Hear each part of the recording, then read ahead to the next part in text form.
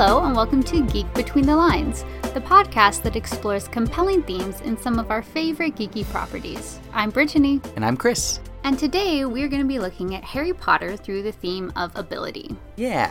So how did you come to see ability as a social issue in our society?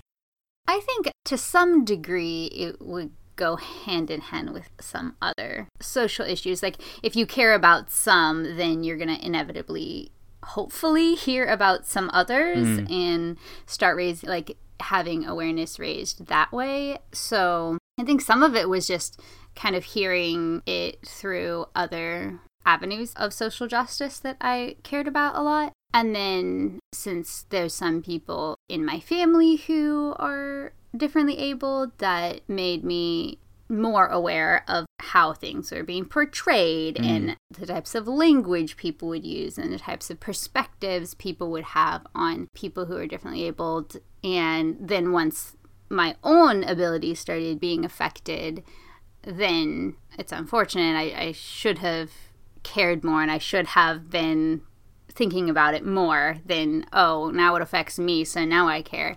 But yeah, it did really, I think, open my eyes even more to so many different avenues where things are ableist and things are exclusive and things are just dealt with so badly in our world, like both in real life with systems and also in like media with like how it's dealt with in characters and plot lines. So yeah, I think I started caring before that for sure, but once it was affecting me, I could see it in so many different ways that I really didn't understand before.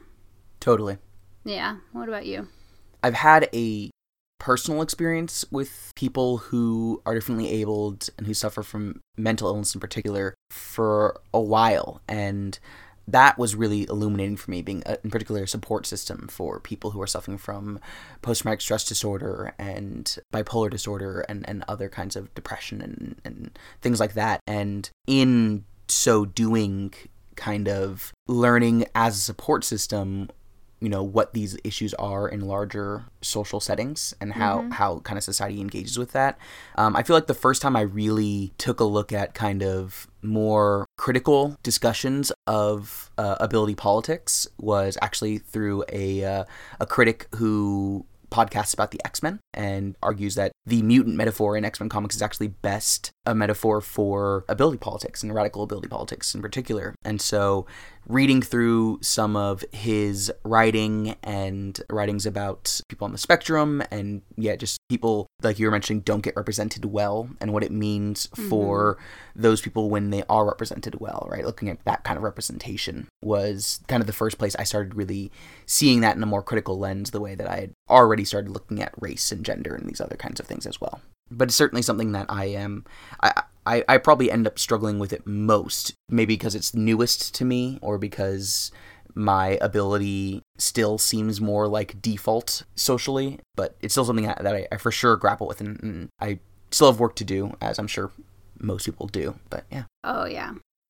Well, to go into our discussion of ability in Harry Potter, let's start out with a quote, and this one comes from the end of the Chamber of Secrets, after Harry has destroyed the diary and has his ending of the semester talk with Dumbledore.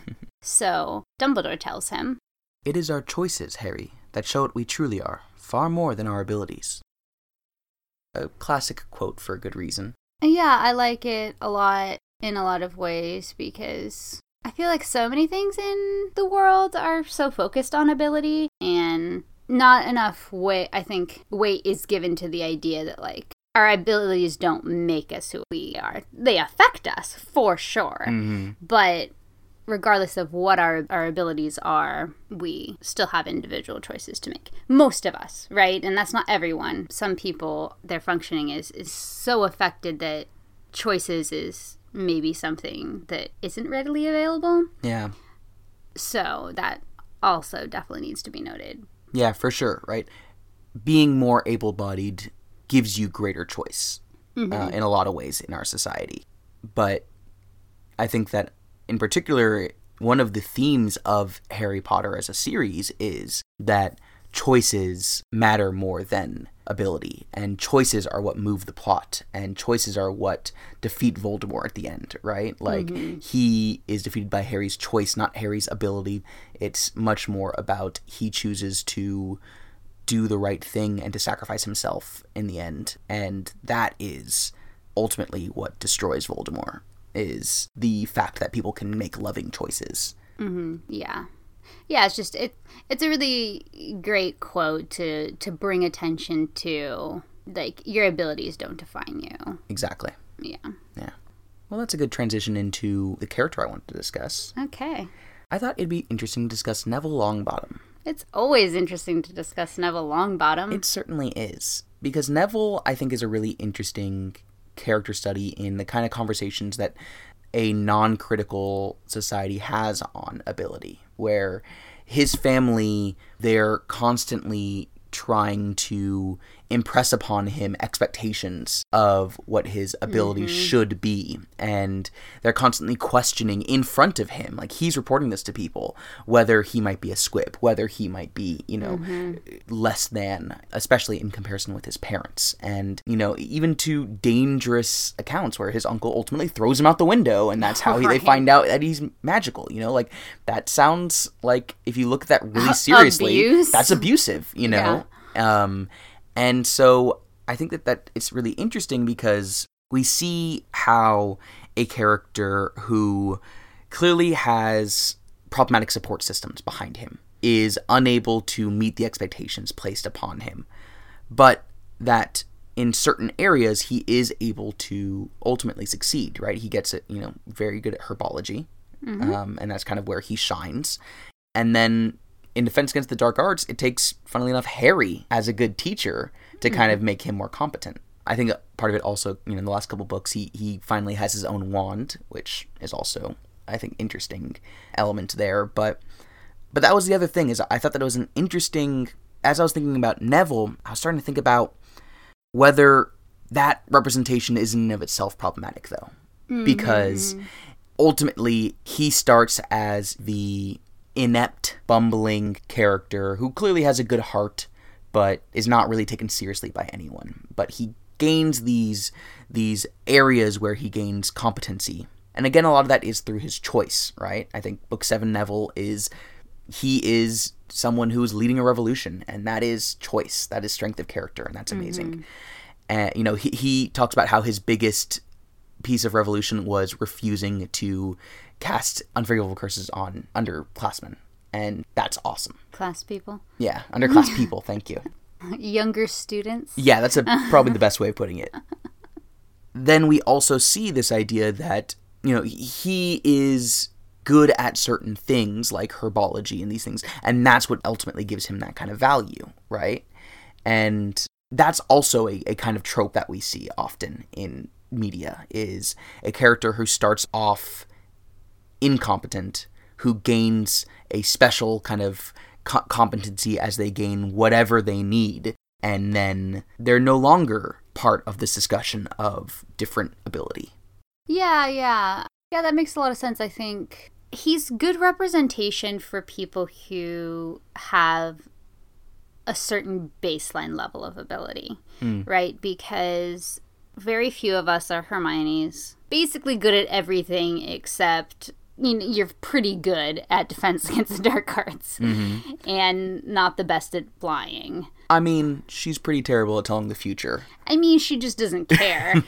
Or she doesn't believe in it. I think there's some interesting ideas there, but yes. And then, Harry is pretty adequate at most things, and then he's very good at a couple things. Yeah. And then you have someone like Neville, who they're really only good at one thing academically. And yes, he does better once he gets a new wand, but he still isn't a prodigy or anything. It's not like, oh, now he's just good at every subject. Like, we never find out that, yes, now he's just really good at potions or even Defense Against the Dark Arts. Like, mainly what makes him stand out as this leader of resistance within Hogwarts in the 7th book is that he just refuses to do certain things. It's not because he necessarily has any special abilities. He just is smart enough to be like, oh, let's go to the room of requirement and stay here and get away from these other people. So I think in the sense that you don't have to be good at everything, and especially since a lot of people aren't good at academics and they can feel really terrible and they can feel unintelligent, and that can affect so much of them and their lives, right? So I think it could be good representation for, again, a baseline level of ability. But when we get into people who don't have that and they're outside of being able to necessarily operate in society as per the norm is expected to, then that is where it gets more complicated with Neville. Because a part of it as well is, I'm sure Neville's character, like Neville wouldn't be able to actually be as successful as he is at being great, coming from not only the family he comes from, but also at being at Hogwarts. Like, he undergoes verbal abuse from Snape and intimidation from other fellow classmates and, basically from every house. And his family is so ableist that if he doesn't have whatever their standard is for how he should be, then they're just so disappointed in him and don't really put resources into anything to see areas that they can help if there's things he can become more proficient at. And on top of that, like, he's also seen how people in his family are treated when they lose most of their ability altogether, because his parents for over a decade are insane mungos, and if they're not a danger to anyone, why are they there? Why aren't they living with any family or friends? Like, why are they confined to this separate space where nobody goes? The only people who interact with them are people who work at the hospital, and then the few times that they go per year to visit. And so, he's seen that growing up, and I think that all would probably affect him a lot more than does. Totally. And I think that it's really interesting because I wonder how much of his own experiences color how he interacts with his parents. Because when the one scene that we see, his grandmother says, like, oh, throw that wrapper away, right? And he's like, thanks, Mom. And he, like, puts it in his pocket and takes it anyway. Like, he sees that she's communicating something, right? And he gives her that respect. And it means something to him, and it's frustrating that his grandmother just, exactly sees it as worthless. Yeah. Yeah. So I think Neville's a really interesting look into these kinds of conversations in Harry Potter. Yeah, for sure. Well, what plot did you bring? So I wanted to talk about squibs. There's so many questions I have around them, and it's very interesting because at least one of them, or one and a half potentially, like, are actually crucial to what happens in the books. So we have Mrs. Fig, who, if it weren't for her, Harry would have been expelled and his wand would have been broken. In which case, everyone would have died. Yes. So she saves everyone, basically. And then you have Merope, who we don't she's not technically, but she at least has a very, very low level of magical ability. And she obviously is super important plot-wise of everything that happens. And so you have some of these characters being very influential, but also not being main in any way, shape, or form. And so it just, like, leaves me with a lot of questions. Where do they study? You know, like, if squibs are only people who are born in magical families, so that means both of their parents have to be magical, and they don't have magic, or they can't utilize it. So shouldn't they get to basically be like Muggleborns, where they get integrated into Wizard Society, but they get to be integrated into Muggle Society, but they actually have extra abilities because they can still see and interact with some magical things, but they just can't like wield it through a wand, right? I think that is just something that's really interesting to me. Wish we got to see more. Like, how did Mrs. Fig actually get where she was?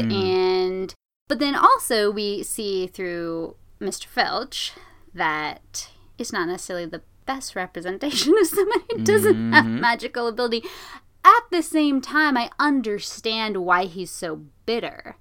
He works at a place with all of these magical children. Children can be the worst, and they can be the most ableist people, right? And they are. They create messes, they ruin things that he has to clean up by hand because he doesn't have any magical ability to be able to do it quickly. And he just has to take it. And I love the Weasley twins, but they make his life a living hell, you know? And that's like completely not okay. And why is Peeves even there? He should have been kicked out if he's going to continue to make this poor man's life like just miserable, because basically all day he has to be around people who have abilities that he doesn't have, and he has to clean up their mess that they make because they just don't care that he has to do it by hand, you know? And so it's just like, I think, not that people who are differently able, just everybody gets really bitter and like hate everybody who's able-bodied,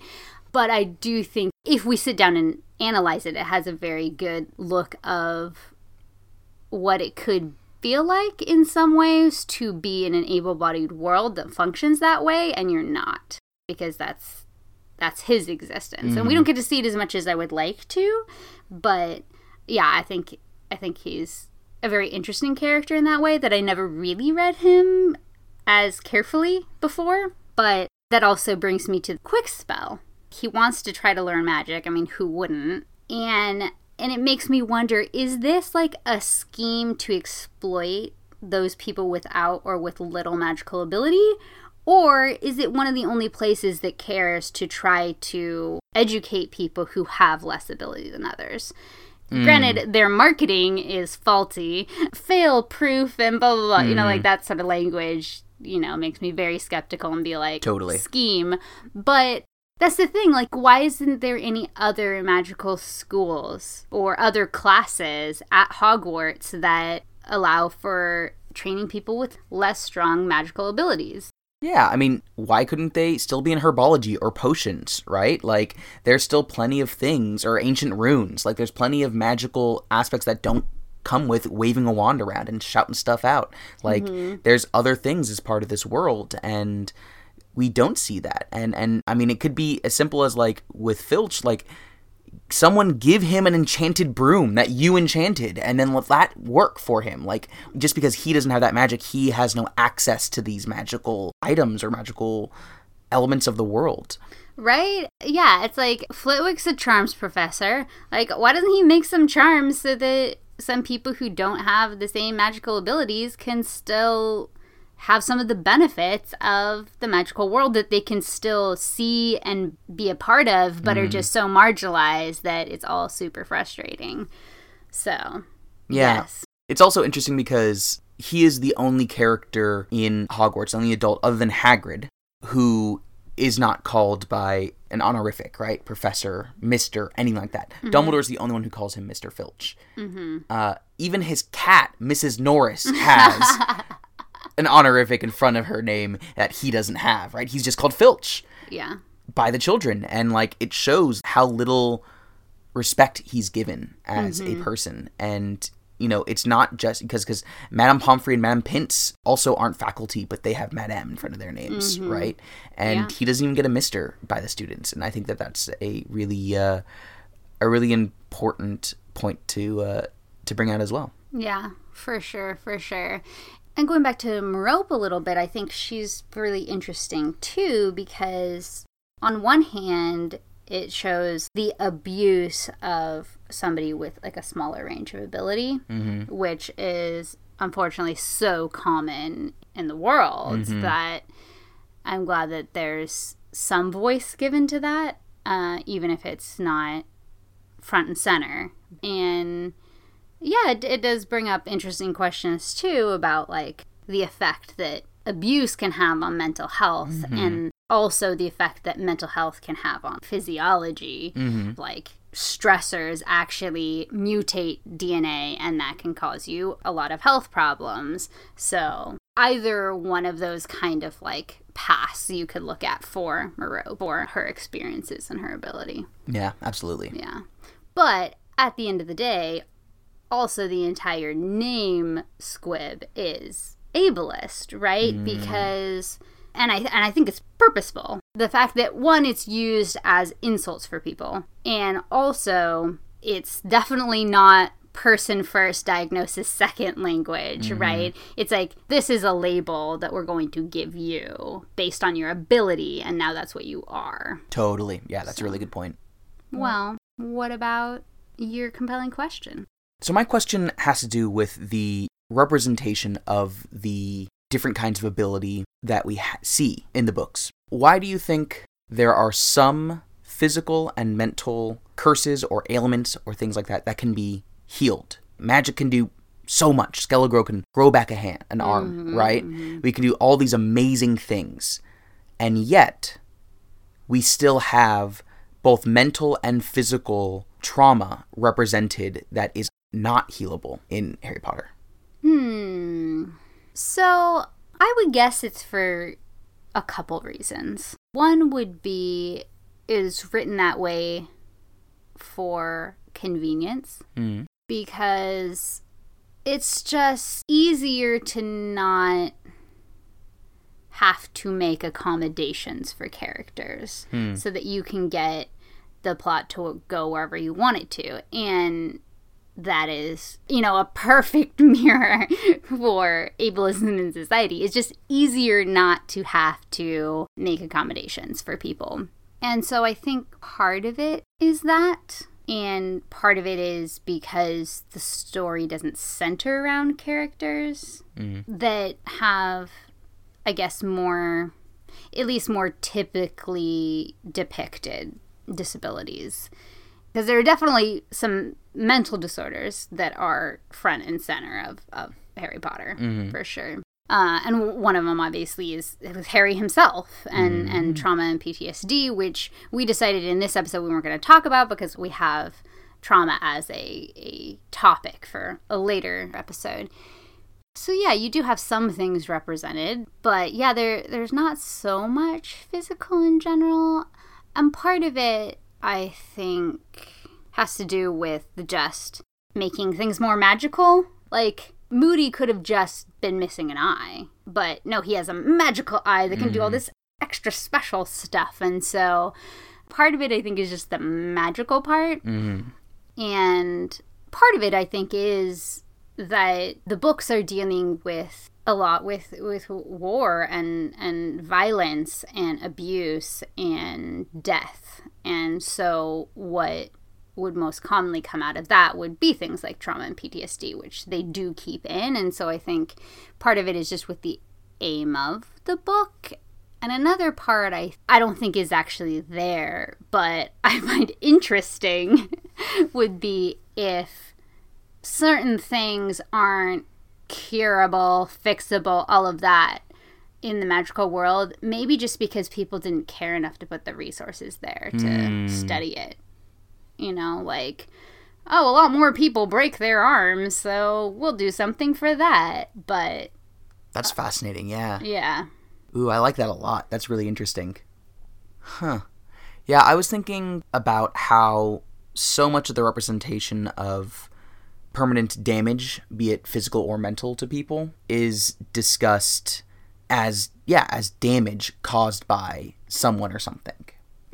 So for Moody, he lost an eye, he's got these scars, he lost a leg. All those happened through his work as an Auror. The Longbottoms were tortured into their state. Lockhart was hit by a curse that was so powerful that it was like that, right? Yeah, it doesn't seem like anybody's born with these things. Exactly. Yeah. And those who do have it, talking about PTSD, Harry, never was really diagnosed or talked about in that way, but that's obviously put upon him from the very beginning.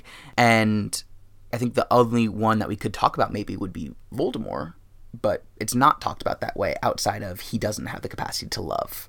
But yeah, I think it's interesting to see how much of it is based off of what people do to each other. But I do really like what you note about the kinds of things that they devote resources into curing, and that I think is something I will definitely be thinking about a lot from here. Because I mean that's real life, right? Yeah, totally. There are so many different things out there that probably, like, we have the technology to maybe be able to do something about, and people just don't care enough. And the best example of that in the books is the Wolfsbane potion, right? Mm-hmm. Because werewolves have existed for a long time, and yet it's not until recently that did Snape himself develop it? I don't remember, actually. But it was a very recent potion, and it takes, it's hard work to get it or whatever, right? Mm-hmm. And so this is not something he had access to when he was a child. And so having that is, I think, a great example. But even that in the books, we don't see anyone who was born that way. We see people who were attacked by Fenrir, right? Mm-hmm. That was given to them as well. Yeah. It's kind of interesting that they never go into... They have the Obliviate spell. Like, so technically, couldn't you even take your traumatic memories away? Yeah, I mean, that is a big question, right? And a big ethical question you'd have to delve into. No, I mean, obviously, I'm not saying like, oh, this is good, but it's just like, it seems like there's so many things that there could be a solution for in the Harry Potter world, and not enough just differently abled people that, one, don't need to be fixed necessarily, and two, that you actually get to see what their lives are like. Totally. Well, what's your question for me? So my question is, besides some of what we've already talked about, where else do you see ableism in Harry Potter? Well, the first thing that comes to mind is systemic ableism. Mm-hmm. And so that comes to where we're devoting resources. Even beyond what we were just talking about of what we have the cures to, there is no mental health services at Hogwarts. A place that clearly needs mental health services. Where is the school counselor? On Harry's first day, is told that if he goes somewhere, he's going to suffer a violent death. Like, this is not appropriate place for developing minds without having any kind of support there. Right. So that's a kind of ableism right there, for sure. Not to mention, I don't hear any talk of moving elevators in Hogwarts. Plenty of moving staircases, but that's about it. So yeah, there's definitely a couple interesting ideas there. But I do think that Lupin's life is a really good example of it, where he is treated like a pariah because of this thing that he has no control over. And it does affect him in certain ways, and he does have to change his lifestyle in many ways to deal with it. But it is not something that stops him from being an amazing Defense Against the Dark Arts teacher and other things. Yeah, but once it gets out, then he resigns before the Wizarding World is just like, no, you can't be here anymore. Mm-hmm, exactly. And just like Snape being a professor, like... Well, there is that. Beyond the fact that he clearly doesn't work with different learning styles, like, he makes it more difficult for his students to learn because he's abusive to them. Like, of course Neville's not going to succeed in that class. The fact that by the third year, his biggest fear in the world is his teacher? Ugh. I mean, granted, a lot of the other fears weren't very good. Yeah, but still. That's definitely bad. Yeah. Were there other examples that you were thinking of? Yeah, well, it's interesting because I've read some stuff that talks about Luna Lovegood as potentially a character that could be on the spectrum, which, yeah, you do see in, I think, certain aspects of her character, be it not always understanding social cues in the same way other characters do, or, to even potentially like having a more flat tone when she's talking and stuff. And she is terribly bullied. And she's bullied for those things, too. And so that could be a very interesting example. I think with St. Mungo's, like with Lockhart, the fact that he was so adored and all of these things, and yet he doesn't have hardly any visitors by the time, only a couple books later that they go there. People cared about him when he was handsome and able-bodied and running around doing these things, or what they thought was. But as soon as he's not some of those things anymore, just a lot of people don't care anymore. Yeah. And obviously we know that ableist rhetoric is alive and well in the books because Draco makes some ableist comment about people in St. Mungo's, right? And that's when Neville attacks him, which is also a great moment. Yes. Oh, Neville's the best. Yeah, that's true. Oh, another one that came to my mind was Aberforth just calling Albus out for his ableism with their sister. Albus thinking that he can just live the life that he wants to live and not actually understand what her needs are, and him resenting the fact that he is going to have to change those things, and Aberforth really understanding, it sounds like, much more what she needs and how to provide that, or being willing to provide that. Well, yeah, he was just a more loving person to her and accepted her for how she was rather than saw how she held him back. Exactly. Which is just, such a messed up way of looking at it, right? Yeah. Oh, Dumbledore. Another way I kind of wonder about is outside of the book series, if it's also can be seen in the fans themselves. Because, like, I know even me, years ago, I remember catching myself when I was, talking about something like magical, what houses different people would be in, and then, my first inclination was for someone that was really not great. And I was just like, oh no, they would be a squib. And I was like, oh no, that's ableist. It's to be like, oh, this person who I don't like is the one that wouldn't have magical abilities.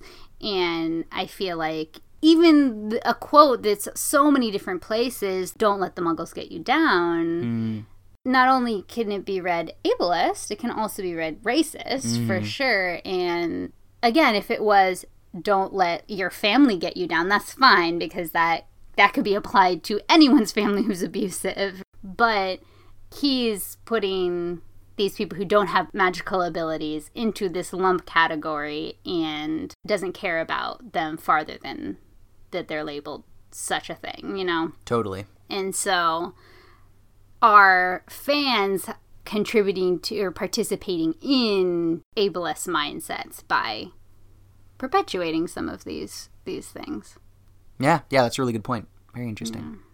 Well, we should move on to our missed opportunities. What's your missed opportunity? I was just talking, so why don't we go to you? Oh, very well. My missed opportunity has to deal with the way that Muggles are treated, because we've talked about this in the past, how Ron and others will look down on Muggle electronics and things like that. And I think it would have been just very, very cool if, while they were on the run, they relied on Muggle life for a bit, right? They hid in the Muggle world. And I think that would have been a very interesting way for them to get by, because it means that instead of them having to use magic that could be traced by the Ministry or whatever it might be, they are getting by the way that Harry and Hermione were raised in. And that makes Ron feel uncomfortable, and seeing these other versions of how that changes. And then realizing maybe that even though the Muggles did not have the magical ability that wizards and witches did, they developed ways of living successful lives, right? They developed electricity and all these other kinds of things, medicine, and these ways that are put down by people like Ron, but are helping them be successful. And yeah, what about the internet? Exactly. You don't have to flu call each other. You have a cell phone in your pocket. And so I just think that would have been an interesting development as part of Book 7. particularly with like all of the camping and stuff like that, if there was one part of it where it's like, oh, Ron comes back and it's like, oh, they're able to trace magic in this way, so we need to live like muggles for a little bit. And I just think that would be interesting. Yeah. What's your missed opportunity? So mine is that by not putting someone who's differently abled as a main character, or at the very least a commonly recurring like character, it really allows for characters that are defined largely by their lack of ability, because they don't have any more levels than that. And therefore, oftentimes they become useful for the effect that they have on the able-bodied characters. And so there should have been, at the very least, one character who, was differently abled and was valuable for who they were, not they were valuable for getting a reaction out of somebody who is able-bodied. So it's similar to, fridging when it comes to gender, right? And you kill off a female character so that the male character has some traumatic event to react to. So we do have some definitely interesting looks at some characters who have a variety of disabilities, but they aren't main and they aren't dynamic with a lot of character depth and personality and different facets to their life. And so, they can much more easily be labeled just as the squib character or whatever it would be. Unless we read Luna Lovegood as being on the spectrum, in which case she is a pretty important character who also has a lot of depth and a lot of layers that isn't defined by her ability. Yeah, totally. All right, well, we should do our takeaways then. My takeaway is going to be a first. Aww. Because I think after this conversation, I do feel like this is an area where there just isn't nearly enough in the books. So I would like to read some fan fiction looking at differently abled characters and what Hogwarts is like for students who are experiencing those kinds of lives. And I think that would be an interesting thing to look into. And I think that's one of the cool things about fan fiction, is that when people can insert themselves or their own experiences in things, I guess I would love to see more of that, particularly as an able-bodied person myself. Yeah. And if you find any interesting ones, obviously you'll share it to me, but we can also share it with you. Totally, yeah. What about you? What's your takeaway? So I think my takeaway is that although there are a lot of things that Harry Potter does not necessarily do well or perfectly with the concept of ability, and because of that, I think in some ways I don't always see myself or a couple of my really good friends represented in it completely. I mean, there are certain characters I definitely resonate with, but not quite the same way as I would if they did have a character that dealt with loss of abilities in certain ways. But at the same time, of the series that we cover, I think Harry Potter and the Hunger Games do it best, because there actually are characters in them with a different ability status, right? And I think Avatar too, but yeah. But when we talked about it, there were a lot of problems, right? And so I think Harry Potter does bring out some of the just kind of blaring problems with ableism in the world, even if it's not one of the central messages of the books. And so that is something that I appreciate, that it's there and it is giving some voice to these things, even if it's not always doing it perfectly and even if it's not as prominent as I would like it to be. And that just kind of all leads me to, just that to talk about ability well, you have to be so incredibly intentional, because it's really difficult and there's so many different facets, whereas other social justice issues can be a little more focused. Ability covers this huge range, right? And so yeah, it just takes so much intention to do it well and to have characters that it's not always as convenient to write, but still should be there. So, Yeah. Yeah. That makes sense. Well, I guess that'll wrap up our discussion on Harry Potter. Do you want to bring up what we'll be discussing next week? So, we are going to be going back to Lord of the Rings. Mm-hmm. And we are going to be looking at the topic of violence. Wonderful. Violence in Lord of the Rings. Yeah. That's going to be really interesting. Yeah. There will be a lot to talk about. Yeah. Well, thanks for listening to this week's episode of Geek Between the Lines. You can find us on social media by searching for Geek Between the Lines on Facebook, Instagram, Twitter, or Pinterest. You can also go to our website, bit.ly/geekbetweenthelines, or go to our Patreon site at patreon.com/geekbetweenthelines. We also want to thank Kimberly Taylor Pastel at Lacelet for designing our logo. You can find her designs at lacelet.com or searching for Lacelet on Facebook or Instagram. Thank you so much for listening to this week's episode of Geek Critique Pod. Until next week, geek out!